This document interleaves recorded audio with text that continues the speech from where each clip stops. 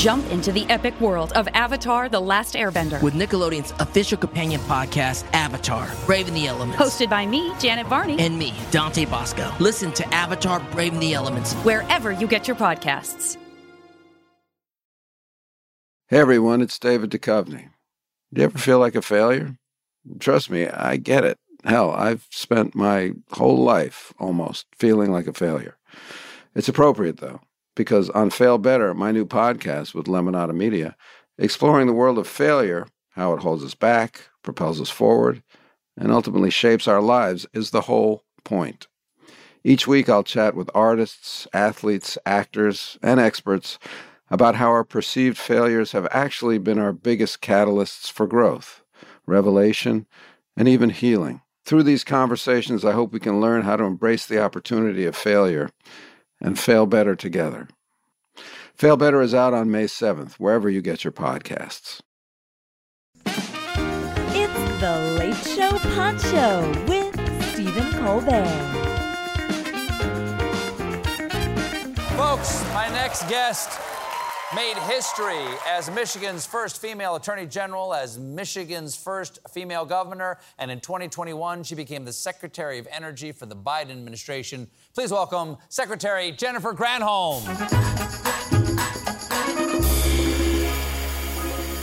All right, nice to see you again. Great to see you. Been a long time. It's been so long. Now, last week, Senator Manchin surprised everybody with this significant climate bill. Awesome. Among other things, and there's a significant part of the funding for an unprecedented addressing the climate crisis.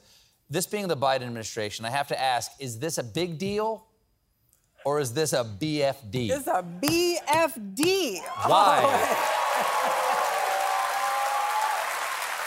First of all, it is, as you noted, historic because it's the largest amount that anybody has ever invested in the United States, and any president has ever invested in climate. And the thing that's going to really push forward the deployment of clean energy are these tax credits, which are which will create huge incentives for wind and solar and geothermal. Sorry, I blacked out the word tax credit. I'm sorry. What's exciting about a tax credit? Because it's going to get the private sector to be able to help do the deployment. It's going to incentivize the deployment of wind and solar and geothermal and all these zero tech. It's awesome. It's so great. All right, that I like. It's big. It's generous. So the deal was closely guarded, okay? Did you have any idea? Because Mitch McConnell had no idea that this was coming. Yeah. Did you have any idea what was coming down the pike here? Well, let's just say, I had talked with Senator Manchin the weekend before, just a little bit before, and he was saying, I didn't walk away. Because remember, initially, there was a story about him walking away from having done a deal, and everybody was so upset. Right. And he was like, I didn't walk away. I just want to make sure that it's not inflationary. And so he said, I'm not sure what's going to happen, but just stay tuned. So it told me the door was open. Yeah. And in fact, it was very open. And this bill, not only will you get tax credits if you want to put solar on your roof, if you want to put heat pumps in your home to create an environment where you don't have to pay as much money in natural gas, where you can buy an electric vehicle and get a $7,500 tax credit off the top at the dealership. So let me ask you about the electric vehicle thing, because electric vehicles are great, they're fast, they're quiet, there's so many nice things about them. What is anybody doing out there? I know this is sort of like a public-private situation when it comes to these chargers around the United States, but is anybody doing anything about them charging faster? Yes, I'm so glad you asked. Today, 50 states plus Washington, D.C. and Puerto Rico submitted their plans to be able to put electric vehicle chargers, fast chargers, in all the charging corridors of America. This was part of the president's bipartisan infrastructure law. So the great news is that every state is participating. The fast charges, when I say fast, they have to be faster probably than anything that's out there right now. And, to charge in like 10 minutes or less. Have to be every... Seriously, there are chargers out there going to be charge a car 10 minutes or less. Yes. And they will be able to be every 50 miles on the main corridors, right? And they have to be at least within 1 mile off of the freeway. So it's accessible if you're going long distance. That's a game changer because the thing is that stops a lot of people from getting an electric car is that I don't want to have to wait there for like 45 minutes to be able to get to the next town. Absolutely. And so the first part of this funding, it was a $7.5 billion portion of the bipartisan infrastructure law. The first tranche is $5 billion, and that's what will go out in these charging corridors. The second piece will be to put chargers in places where the private companies are not going. So, for example, in rural areas or in urban areas where there isn't a great penetration of electric vehicles yet, maybe people don't have, plugs in garages. Maybe they don't have garage. Maybe it's too expensive. So it's a chicken and egg thing, but we want to make sure that charging is ubiquitous. And so we're really excited about it. Now, I just want to ask you about the Department of Energy, because I don't know a lot about the Department of Energy. One of the first times I gave any thought to the Department of Energy was during the 2016 presidential campaign when Rick Perry said there were three departments he wanted to get rid of, and he couldn't think of the third one, and that was the Department of Energy. And then later, he was made the Secretary of Energy. What is Governor Perry's legacy at the Department of Energy? What did you find when you arrived? Because he's one of the few people who did the whole ride over there for the last administration. Yeah, he left a little bit beforehand. There was his deputy took over in the last year or so. But like in many departments under the previous administration, there were a lot. When we came in, there were a lot of vacancies. Mm-hmm. Even when the place was filled. Yeah.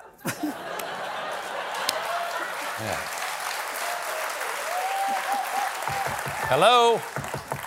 Nobody home. Hello? But let me just say that the permanent staff, the permanent government, the people who are like PhDs in nuclear science you mean and who are the working... deep state? The deep state is so fantastic. You should be so grateful that you have these professionals who are working inside of government to do the things...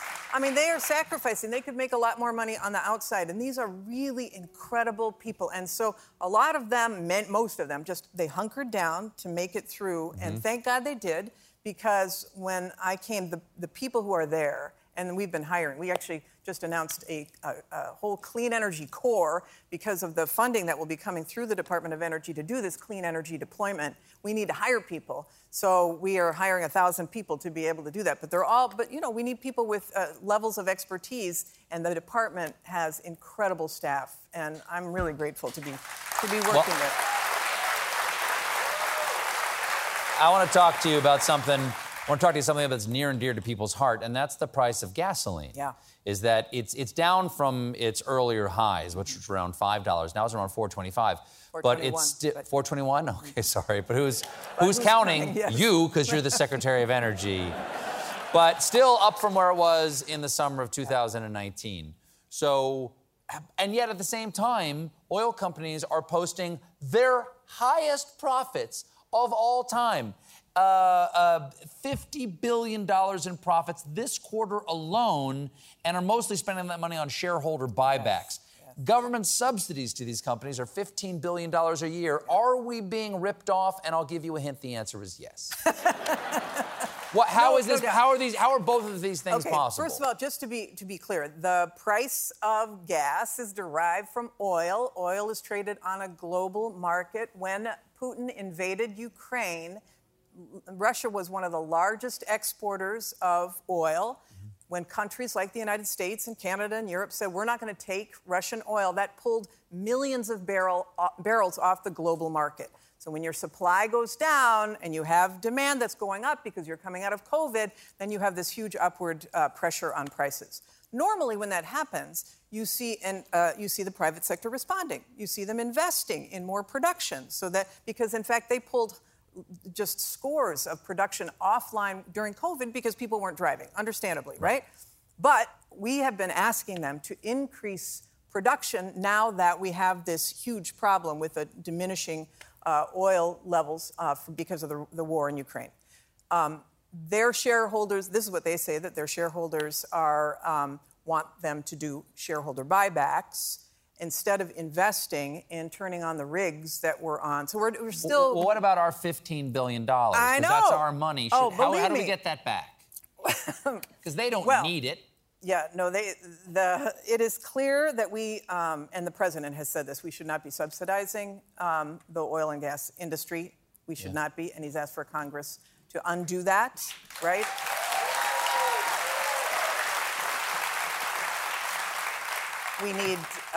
We need 50 votes to be able to do that, and that is not there yet. Not going to happen. Not going to happen. Not at this moment, but maybe there will be more people who join the Senate that have our... Maybe. We'll see. Who knows? Now, obviously, it's great that there's this climate change legislation that's been passed. When it comes to climate change, are there people on the other side of the aisle who get it, who are supportive? Yeah, there are. There are people on the other side who they say it's an all-of-the-above strategy. So they are supportive of fossil fuel development. They're also supportive of clean energy. And one of those is Lisa Murkowski, for example. She's been very supportive of the development of clean energy in Alaska. Mm-hmm. And I'm afraid about what you're about to do here. Apparently also in favor of ethanol, because what are the two of you drinking right here? This is a picture of us after we visited the permafrost. The permafrost in Alaska. Permafrost meaning it's permanent frost, right? It's melting, and Alaska has been built on the permafrost, and so you go into a tunnel and you can see the melting of it because of climate change. And while I was there in Alaska, she then took me to an ice museum. An ice museum? Museum where there was this ice bar. We're sitting on ice and we're drinking appletini out of ice glasses at a geothermal hot spring. So there was an energy component to this piece of the trip too. So you could justify this. Yes.